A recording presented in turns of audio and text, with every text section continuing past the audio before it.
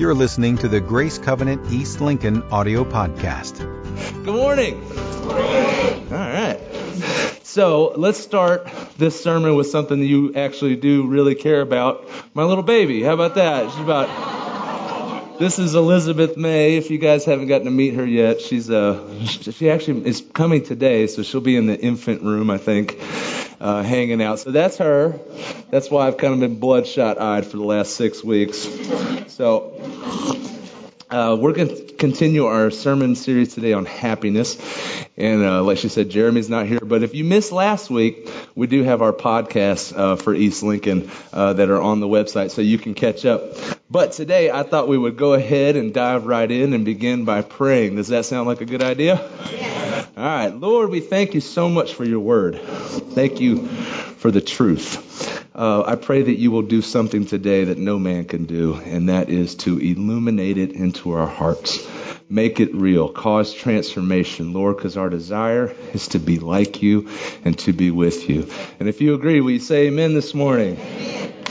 Sorry, I'm just catching my breath. That last song was a lot of fun.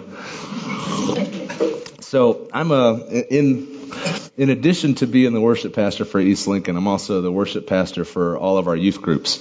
And so there's a couple campuses, and they also comprise of some middle school students. So I walked up and I heard these kids doing the "My dad's better than your dad" conversation. You guys remember that one? There's 3 boys, and one of them says, "Oh yeah? Well, my dad can scratch down a couple words on a piece of paper, call it a poem, and get $50 for it." And the other boy said, "Oh yeah? My dad can scratch down a few words on a piece of paper, and they'll give him $100 for it, and he calls it a song." I'm like, wow. And the other little boy said, "Oh yeah? Well, my dad can write down a couple things on a piece of paper, call it a sermon, and it takes 8 people to take up all the money." So I like that boy. And so I kind of had to wait till Jeremy was out of town to teach that one. To tell that one, because here we take the offerings up after the worship.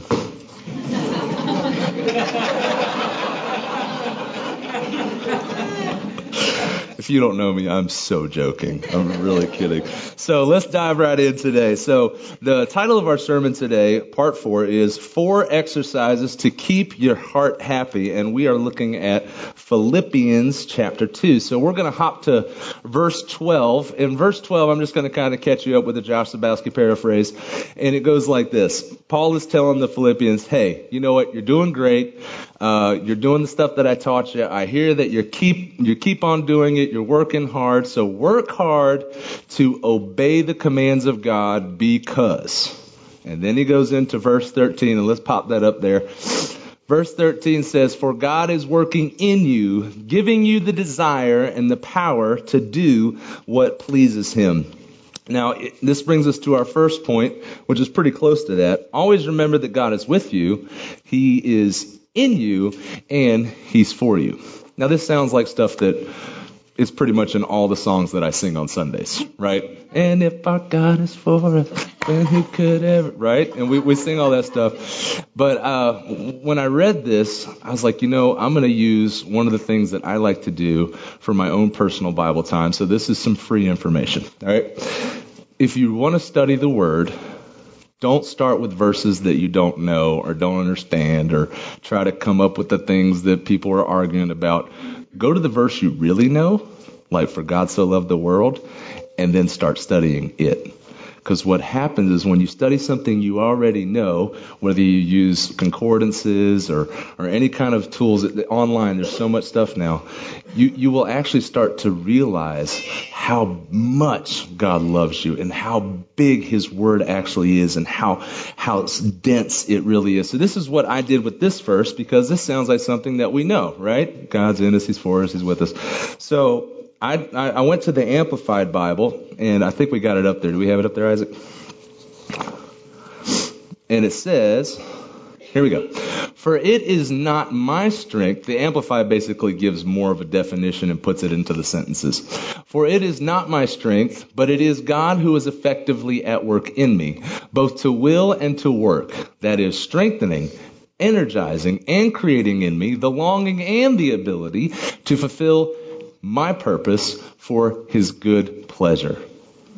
That sounds a little bit more in depth, doesn't it? So this is what I'm getting out of this when I read this.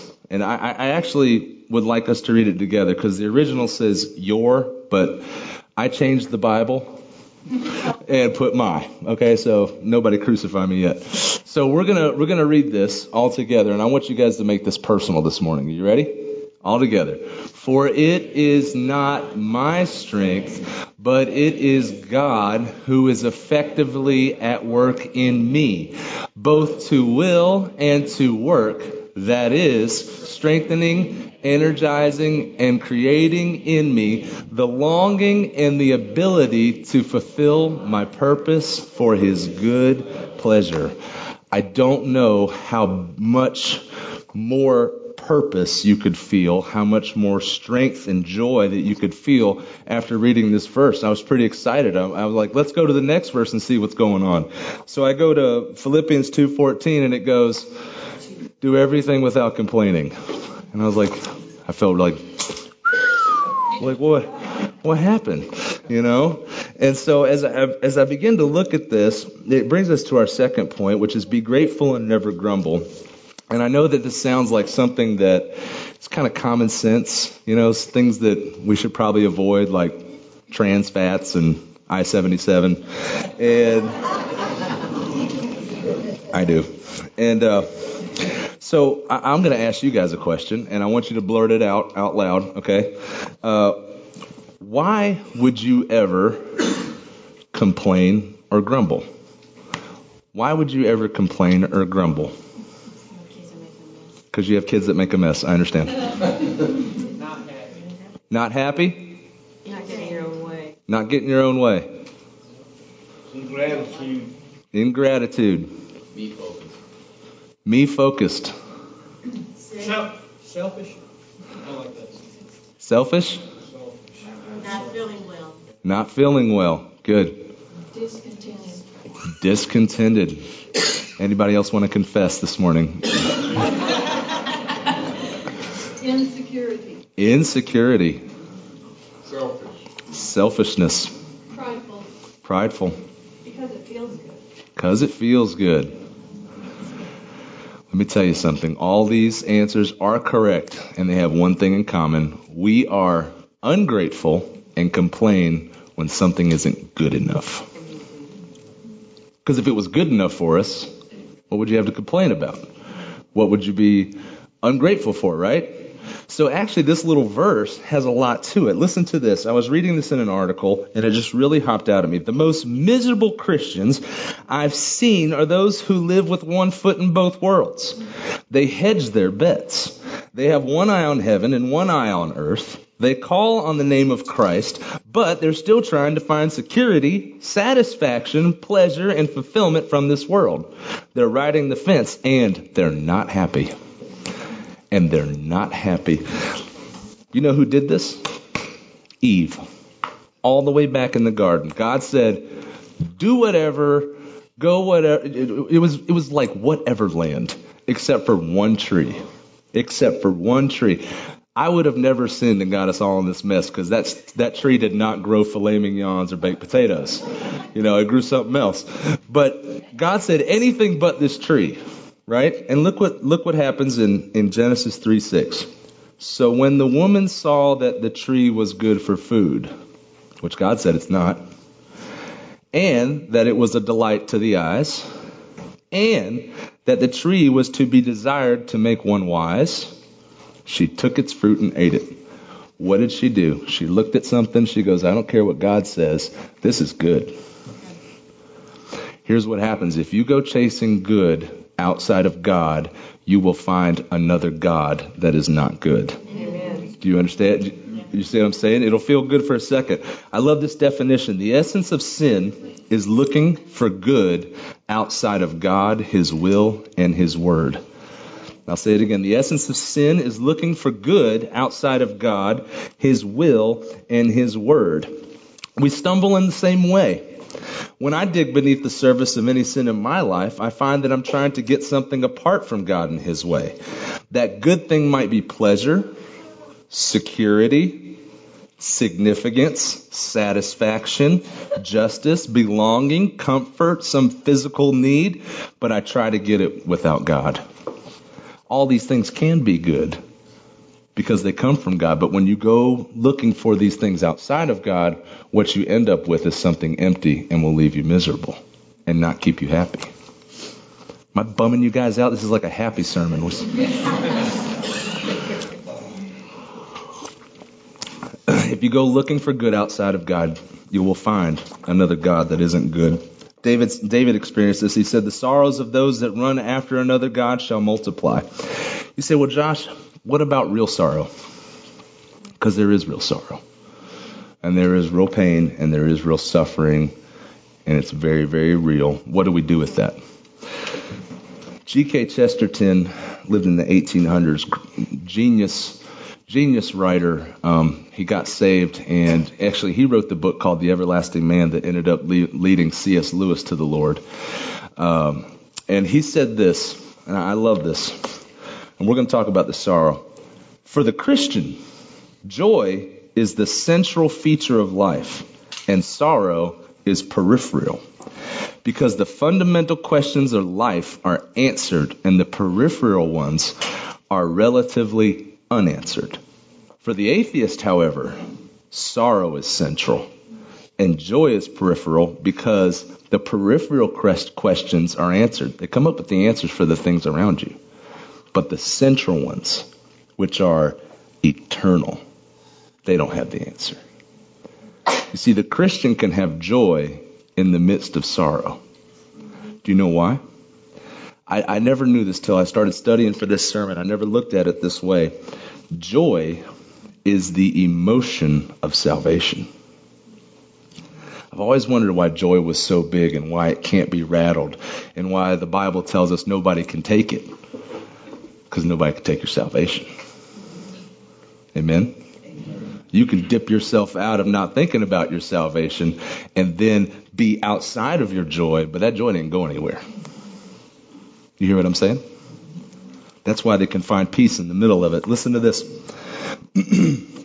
Joy and laughter should be the church's norm, not the exception. And no, I'm not talking about pasting a false smile in the midst of heartache. The Bible doesn't back away from, but addresses the realities of life in a world under the curse. The Apostle Paul himself said, sorrow, yet always rejoicing. Sorrow and joy can and do exist for now. But note that he says, always be on the lookout for rejoicing. It is not insensitive or unkind or wrong to be happy. By being happy in Christ, I love this, we lay claim to the fact that God is bigger than the fall, because that's the things that make us sorrowful, whether it's loss of loved ones, sick, whatever it is.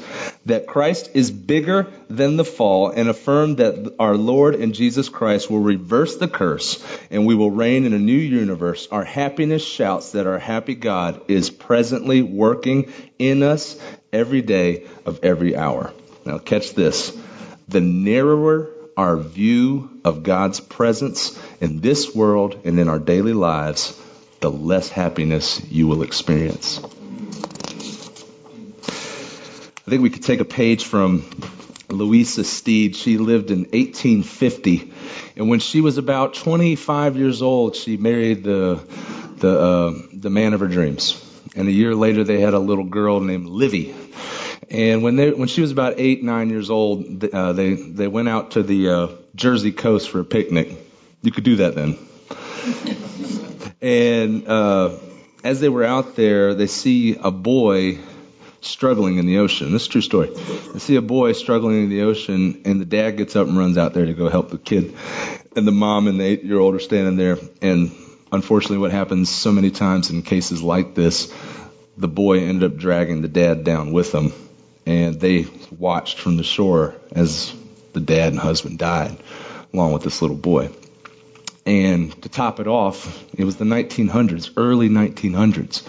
And she financially couldn't take care of her daughter and herself. And she writes about and tells stories about how when she was at her last, she wouldn't complain. But something would always show up on the doorstep. Somebody would always leave a note. I felt led to bake you this cake. I felt led to leave you these groceries. and she would just rejoice and rejoice in that time, which I can't even imagine. And she got married a few years after that, and she was looking back on this time in her life, and she wrote a poem. And years later, William Kirkpatrick put music to it. And this poem, the last two verses, if you think about what happened in her life, she dedicated this poem to her journey with Christ and what had happened during those years. This is what happened. Yes, 'tis so sweet to trust in Jesus, just from sin and self to cease. Just from Jesus simply taking life, rest, and joy and peace. I'm so glad I've learned to trust thee, precious Jesus, Savior, friend. And I know that thou art with me to the end. Did she feel sorrow? Yes, she felt it for a time. Of course. That's absolutely normal. But did she trust in Jesus? Yes. Did it keep her? Yes. My friends here, Caroline, I was talking to her, what was it, last week? Talking about her dad, and her dad passed away 4 weeks ago now it is. And her dad and mom were married for 62 years. That's just amazing. And so, we just want to do something nice for her mom. She lives here in Denver, so I went down there and dropped off some flowers. I tried to drop off some flowers. I'm an introvert. Even though I'm really funny, I get it. I'm really introverted, so I was going to ring the doorbell and set it down and take off, And so I went to do that, and the door was open, and I see her, so I was like, I'll stay. And so she opens the door, and just a lovely lady, and she said, well, would you like to come in and watch the Carolina game? I was like, you're awesome. It's like, yeah, I'll come watch the Carolina game with you. So we're in there just talking. She's kind of telling me her story and, telling me about her husband. And it wasn't an easy transition. But you would never know from talking to her unless you heard her words. Because she said, I really miss him. I miss him every day. And then she said something that just made me feel like I had just become a Christian because of the weight that was behind it. And she looked at me and sincerely said, there is not one day that Jesus can't get me through. I was like, wow. 3 weeks, her best friend. She says, there is not one day that Jesus can't get me through. How can I learn to trust Jesus like Carolyn's mom, like Louisa? Number 3 is hold firmly to the Word. Carolyn's mom knows the Word of God. She was quoting it to me. I think she wrote this sermon. See, the Word of God has what is central. It's your salvation. It's your joy. And yet it may not answer all the peripheral, but it doesn't matter because that's all temporary, right? Yeah. Stay grounded in the Word. Psalms 19, 1 through 2 says, happy are those who live pure lives, who follow the Lord's teaching. Happy are those who keep His rules, who try to obey with their whole heart. I'm telling you right now, you start digging into the Word and you start doing some submitting, stop lawyering yourself out of the Word of God, making up excuses, and start bending your will to His, something's going to happen in you. And you're going to become more like Him. And I'll tell you something, you probably don't think of this a lot. God's happy. I know we don't think of Him that way because we think He's so serious and up there and just like, oh, look at all the sinners. But He's, but why would He tell you to be like Him and tell you to be happy and He's not? We know He experiences sorrow. We know He experiences anger. He's mostly angry at me and Jeremy. We know. But why would He tell you that? Exactly. So, that's why Paul ends this talk with Philippians 2:17 and 18. And it doesn't make sense to the person whose joy isn't central. What does he say? But I will rejoice even if I lose my life, pouring it out like a liquid offering to God, just like your faithful service is an offering to God. And I want all of you to share that joy. Yes, you shall rejoice. and I will share your joy. So I had an experience like this that I want to tell you about. Sorry, I'm drinking coffee. I got an infant, and I got to do this 3 times. So y'all give me a break, all right?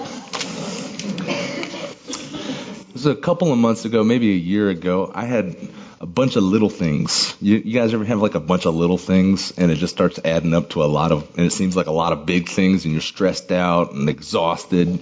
It's just me? It's you? Okay. And I got up early in the morning, and I like early in the morning because that's when nobody else is up in the morning. And I was like, oh, I can watch some TV, and just kind of chill out and kind of relax, maybe play my video game on my phone. And I just knew that wasn't the answer. I was like, okay, I'm going to go read the Bible. So I grab an iPad and I sit down in the living room trying to practice what I preach, y'all. And so I started reading, and I just couldn't concentrate.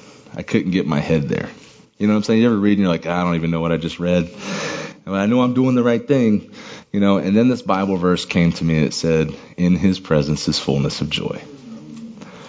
I was like, okay, well, how do I get into his presence? I should know this. I do this on Sundays. How should I?